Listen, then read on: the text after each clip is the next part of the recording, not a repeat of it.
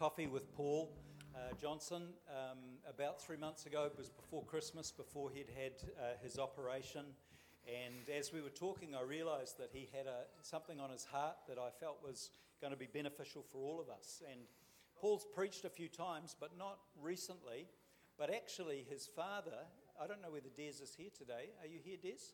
Yep, there he is. Stand up, Des, so we can see you. You too? Cheers. Des has preached here many, many times, but we're going back years and years. But he is a man who has invested himself into St Albans Baptist. Thank you. Over the years, so many times. So, Paul, you're just really continuing what your dad has well and truly been doing in the church here. But I wonder if we can just welcome him as Paul comes to speak to us about the abundant life that we have in Christ.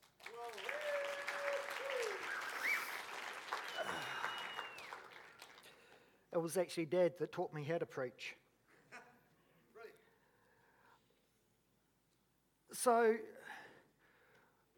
to start off with, this sermon has 3 starting points for me, which I think it's important that I share with you first so you can understand where I'm coming from. The first was a message that John preached quite a while ago now, about shifting head knowledge to heart knowledge. The 350 millimetre journey, that's the distance between the centre of your forehead to the centre of your heart. It was nothing new. I'd heard it preached on before. I'd even preached on it myself. But this particular day, I had a laugh at actually it was a scoff. It was a bit sarcastic. It was like, yeah, that's fine. But how do you keep heart knowledge? And I suddenly had to stop and have a look at myself and have a deep look at myself. Why was it that God had to keep revealing to me the same truths time and time again? Why did I feel like I had to keep taking that same trip around the mountain just to finish off at the same starting point? There didn't really seem to be much growth. The second was something that happened to me at last year's Promise Keepers event. Now, I'll share more about that later. And the third was my own cave experience, as Robert shared last week. Most of you know, the last 8 years has been really rough for Rowana and I. Starting with the earthquakes, reasons for having to leave our old church, my mum falling sick and her subsequent death, and then my own medical issues leading up to my surgery last year. It was a real winter period for us. Things are starting to change. It's finally starting to look like spring for us. We're looking at summer coming. We have a joy that's coming up in our hearts that we didn't have last year, but it's here now. Now, the last few Sundays, Pastor John, Robert, Graham Perkis have all touched on what I'm going to be speaking about today. Graham actually used 2 of the people that I want to use as my examples. So I'm feeling really encouraged about this because I know I'm speaking about something that the Lord has for us today, right? He has for us this year. It's something that he wants us to get hold of. So let's start. 2 pieces of scriptures I want to start with. If we can have the first slide's already up. Good. So let's start with this piece of scripture. John 10:10. Jesus said, I came that they might have life and have it abundantly. And then right at the end of John 16:33. In this world you will have trouble. 2 pieces of scripture, both equally true and equally correct. Now, we can prove that quite simply here. Put up your hands if you've ever experienced trouble in this life. Good, that's 98% of us. 2% margin of error, of course. Jesus said he came to give us life and that we should have it in abundance. he also said that we would have trouble. Now, we've just shown that we all know what trouble is. We all know the truth of it. Financial trouble, emotional trouble, spiritual trouble, relationship trouble, work trouble, school trouble. We've had it all. The fact is, today, our lives are busier than they've ever been in any past period of human life. We can fill up our days with so much stuff.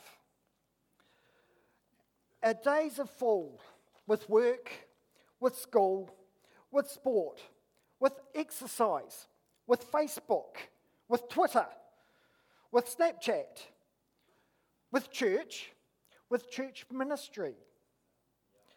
Right? And even for us who are parents, we've got to take our kids to their things. They've got sport, they've got commitments, they've got youth group, right? And then if you're married, you've got to make time for your partner. And then they tell us that it's not enough just having date nights with your partner. As a father, you've got to have date nights with each and every one of your children so they have special one-on-one time. I've got 5 kids. There's only so many days in a week.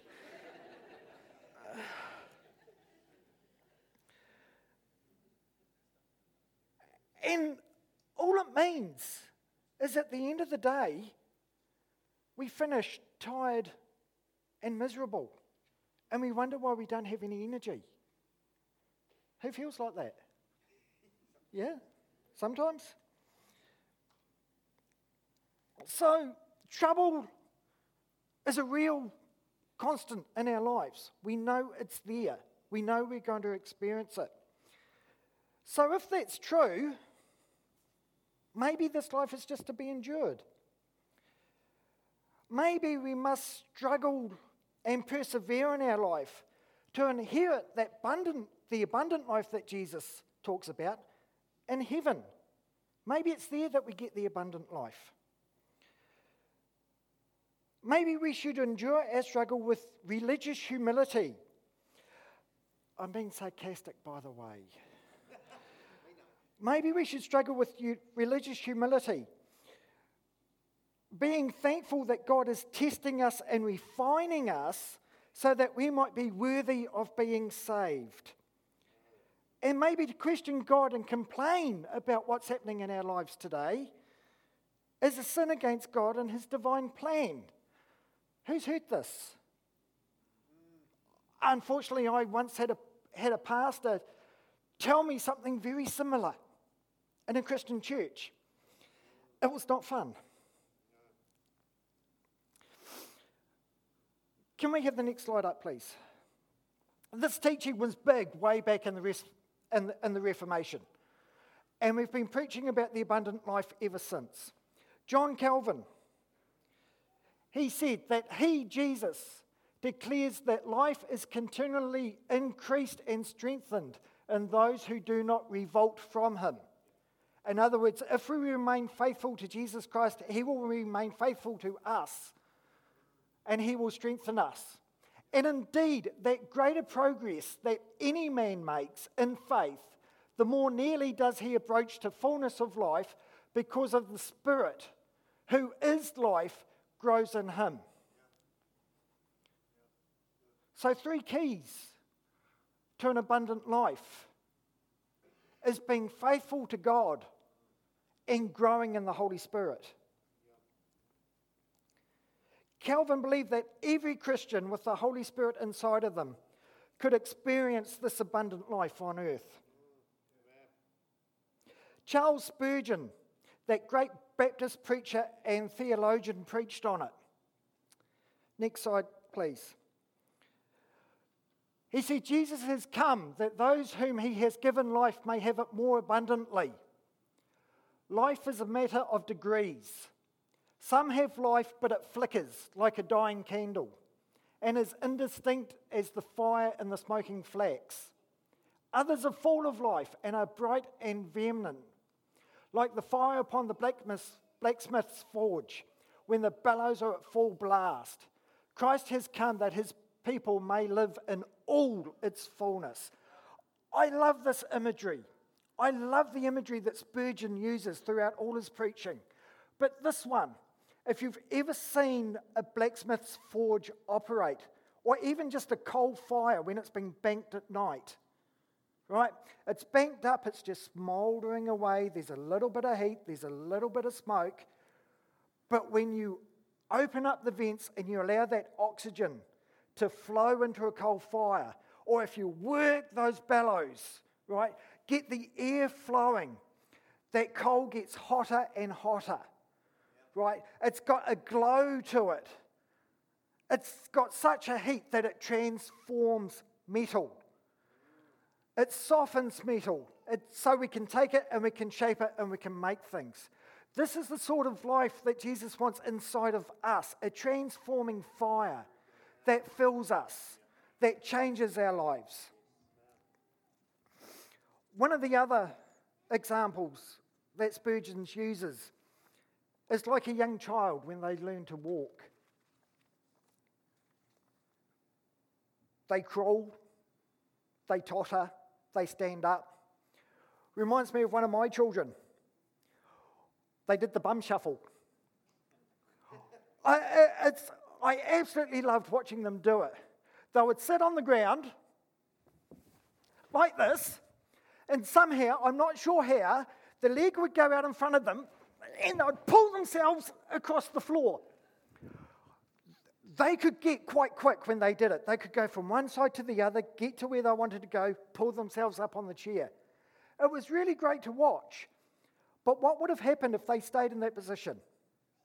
What would happen if, as adults, that's how we used to get round places? We would get there, we would accomplish what we wanted to accomplish, but we'd still be dragging our bottoms on the floor. Whereas you get up, you walk. There's a fullness there, which you didn't have before when you were crawling. There's a fullness of experience. You can experience things better. The other example that Spurgeon uses is a man who is sick and has been healed. We all know what it's like to be sick when you're in bed, you can't move, your body aches, you can't do anything, you really, right? You're alive, but you really don't want to be. Whereas when you're healed and you get better, and one of the points which has really only become apparent to me this morning actually, you've all heard about my surgery, where I was last year, the amount of drugs I had to take and everything else just to keep the pain levels down. I had to live with a certain amount of pain, because if I had too many drugs to take away the pain, then I couldn't function. But if I didn't have any drugs, I was in so much pain, I couldn't function. So I had to get that level right. I could go to work, I could do what I wanted to do at work, but then I had to come home and there wasn't really much scope for anything else, right? Since I've had the operation, don't have to take the drugs, I don't have the pain. I lost 8 kg just by stopping the drugs, which was fantastic. But this morning I can stand here, I can talk to you without shaking, right? But also, before the surgery, I wouldn't have been able to wear these headphones because the pressure that it's putting on my ear would have been way too much to handle. So because of that surgery, because of what God has given the surgeons, I have more of an abundant life because I can wear these headphones. And it can be just as simple as that.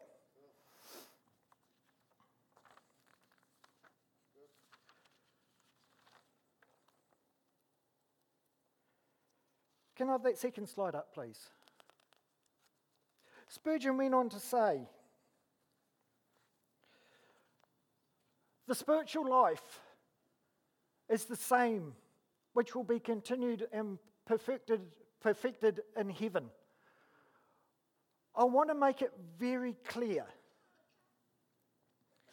today that salvation and the abundant life is for us today. We cannot have in heaven what we don't have today. We cannot work for our salvation to hope that we'll be saved when we get to heaven, because it doesn't work that way. Jesus Christ offers us salvation today. He offers us the abundance today. And that abundance is so Christians should have an abundant life, so that their circumstances should not overcome them, but they can overcome their circumstances. Right? It's our circumstance in God which is important. Not I'm leaping ahead of myself.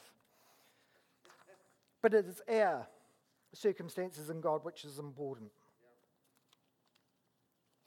The Apostle Paul wrote in Philippians 4:11, "Not that I speak from want, for I have learnt to content in whatever circumstances I am. I know how to get along with humble means, and I also know how to live in prosperity.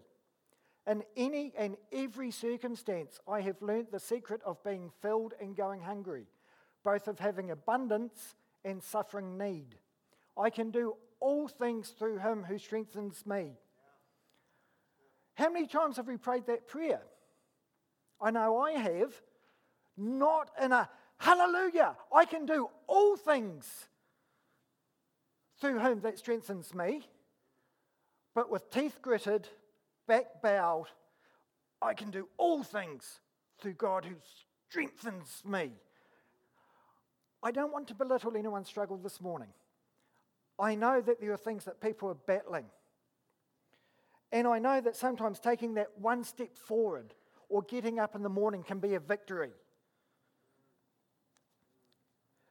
But there's more that God wants for us. At the time of writing this, Paul was actually in prison. He was facing trial, defending himself in Christianity, ultimately looking at his possible crucifixion himself. So what is the secret of abundant life? What is it that we're missing?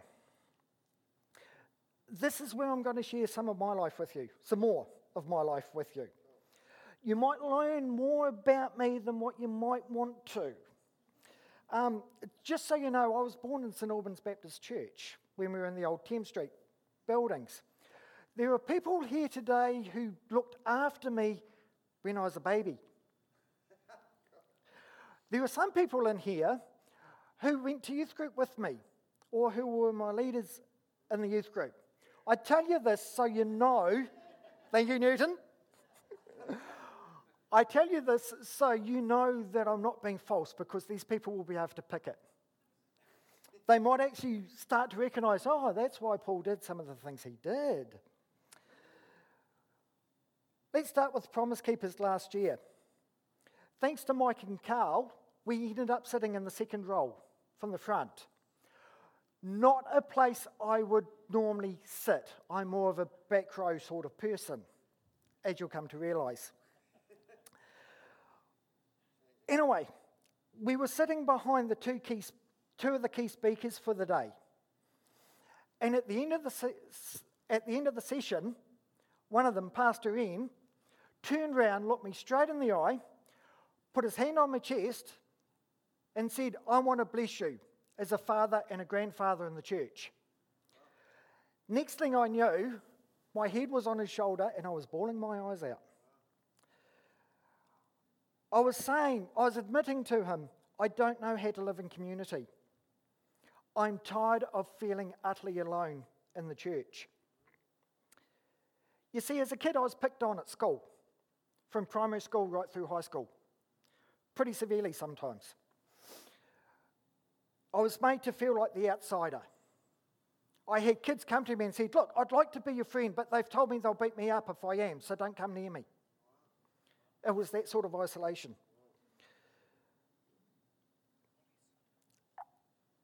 That feeling has gone with me for most of my life. Even at youth group, I didn't really feel like I belonged.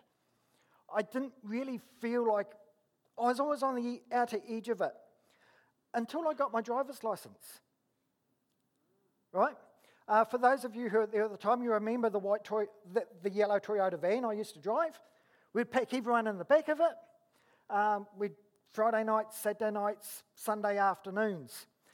I was driving. I had a reason to be there. I had a reason to belong. If people wanted a ride, they could come with me. They may not like me, but they had to accept me because otherwise they wouldn't get to where they were going. The same, unfortunately, has been with several different churches that I've belonged to. I've been a youth leader. I've been a children's church leader. I've been a men's ministry leader. I've led teams to men's prison. And I've taken services out there. I've preached out there. Each time with the desire to serve God.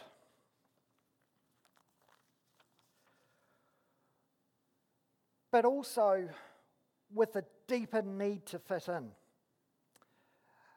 To prove that I belong.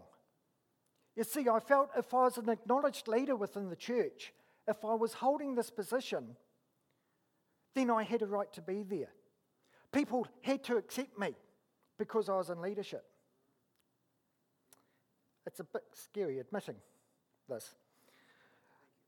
It's a motive that ultimately sowed the seeds for the failure of those ministries. Because if you're relying on what you do to make you fit, then as soon as circumstances change, as soon as you feel like you've been left out or you've been excluded, you no longer belong. And ultimately it would end up that we'd go and find a new church. Ephesians chapter 2, 8-9. For by grace you have been saved through faith, not that by yourselves. It is the gift of God, not as a result of works, so that no one may boast. Pastor Ian pointed out to me that I'd let my do dictate who my who was. I'll say that again. He let my do dictate my who. It wasn't my work that gave me value in God. It's God who gives me value. And it's my relationship with Jesus Christ that makes me belong.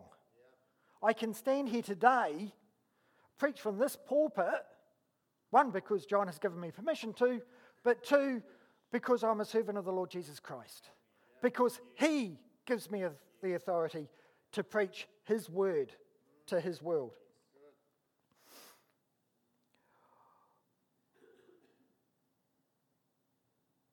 What we do needs to come out of that relationship with Jesus Christ, anchored in the knowledge of our place in God and the love that He has for us. And it's only in that place that we can find our full potential. It's the one thing I desire most, is to see people reach their full potential of what it is. Whether it's my apprentices at work, so they can reach the full potential of becoming a plumber and what they're doing, whether it's in their lives, whether it's in their spiritual life. I want to see people reach that potential.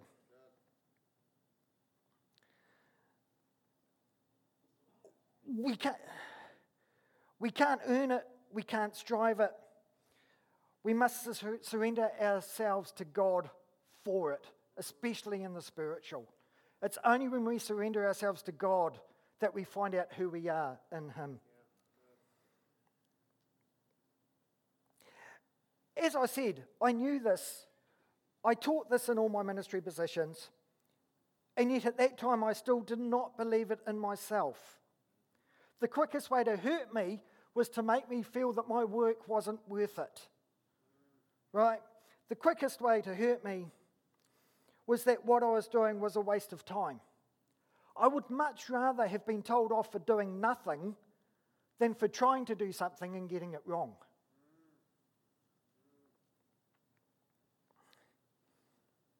So you can imagine what it's been like me for the last 8 years.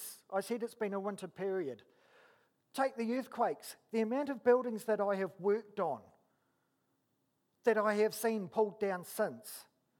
And in some cases during the earthquakes, we'd go in, we'd fix it, we'd get it working, people would move in for a couple of months, then they'd have to shift out and the whole building would come down.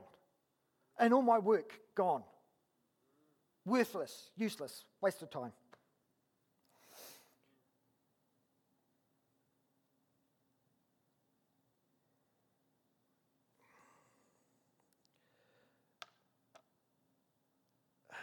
Days of labour that I was proud of disappearing, sometimes months.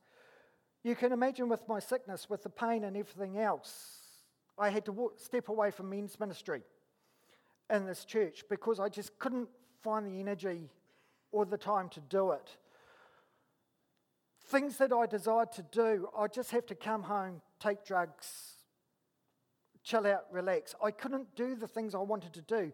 I was withdrawing down into myself, not able to do much, and that was really, really hurting me, deeper than what I actually knew.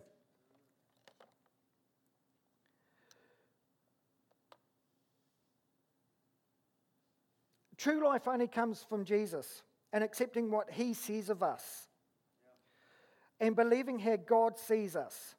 It comes from relationship with him, which means praying, talking and listening to God, spending time with him. So what does God say about ourselves?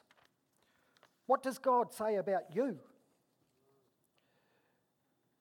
He calls you his children. He calls you his people, his royal priesthood.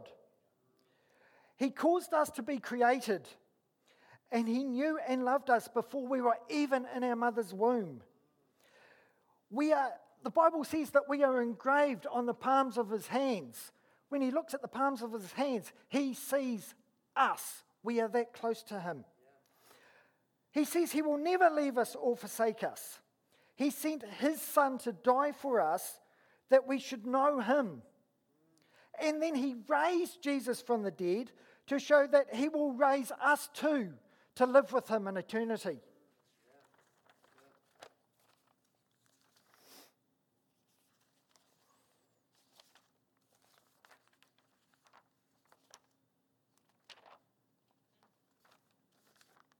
I've lost something. No, here we go. Remember when I said that having a spirit-filled life is part of the key? In Romans 8, 14 to 17, Paul says, For all who are being led by the Spirit of God, these are the sons of God. For you have not received a spirit of slavery, leading to fear again, but you have received a spirit of adoption as sons and daughters, which cry out, Abba, Father. The Spirit himself testifies with our spirit that we are children of God. And if children, heirs also, heirs of God and fellow heirs with Christ. If indeed we suffer with him so that we may also be glorified with him. When we accept Jesus Christ as our Lord and Saviour, immediately the Holy Spirit comes to indwell in our lives, in our hearts. We become adopted sons and daughters of God, joint heirs with Christ. And I believe it's out of this truth, it's out of this understanding that we can live the abundant life, that we can live out of the overflow of God that he gives us. Because no matter what our circumstances in the world, it's the circumstance in God that is our constant. It's our circumstance in God that overcomes the circumstances of this world. I so love that song that we sang this morning, Mike. That was absolutely fantastic. That was spot on. I felt it led into this quite nicely. We don't have to worry about what's out there because we have God, Holy Spirit, living and dwelling inside of us. Right? We have Jesus Christ as our Lord and Saviour, our lodestone, our touchstone, our cornerstone. From that relationship that we can build everything that we are. If I could have the music team come up, please. After these men prayed for me, we sang Who You Say I Am. And it suddenly struck me that God told Moses, I am who I am. Tell them I am sent you. Jesus also made I am statements. And suddenly this song changed for me. The inflection went off me and onto God. I was no longer saying, I am who you say I am, but I was declaring with God, I am who you say I am. The last I am became a title. It's the name that God calls himself. And in singing this song, I was declaring that truth, his word over me, that I am the person that he says I am. So what about for you today? Where are you? Maybe you don't know Jesus. Maybe you haven't accepted him as your Lord and Saviour. Maybe you're struggling through this life without that touchstone, without that cornerstone in your life. If that's you, with every head bowed and eyes closed, if you want to come to know Jesus Christ as your Lord and Saviour, I'd just like you to raise your hand at this point. And then after the service, after we have communion, I'll be down the front here. John, the elders, will be here. And you can come forward. And we can pray with you and for you that you might know Jesus Christ. Is there anyone in that position at the moment? Secondly, you already know Jesus Christ in your life, but you're finding that struggle hard. Sometimes you find yourself sitting there, Father, God, I know you've got a plan, but I just don't see it. I invite you to stand up with me to sing this song, declaring God's truth over you, declaring his plan, declaring where you are in him. And then again afterwards, after the service, after communion, come down and join us at the front here, and we'll gladly pray for you that you'd get the strengthening of the Holy Spirit. Maybe the baptism of the Holy Spirit for the first time in your life, that you may know God's empowerment.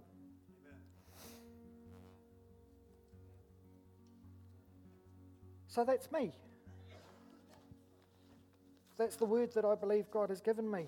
And Mike, if you could lead us in worship, please.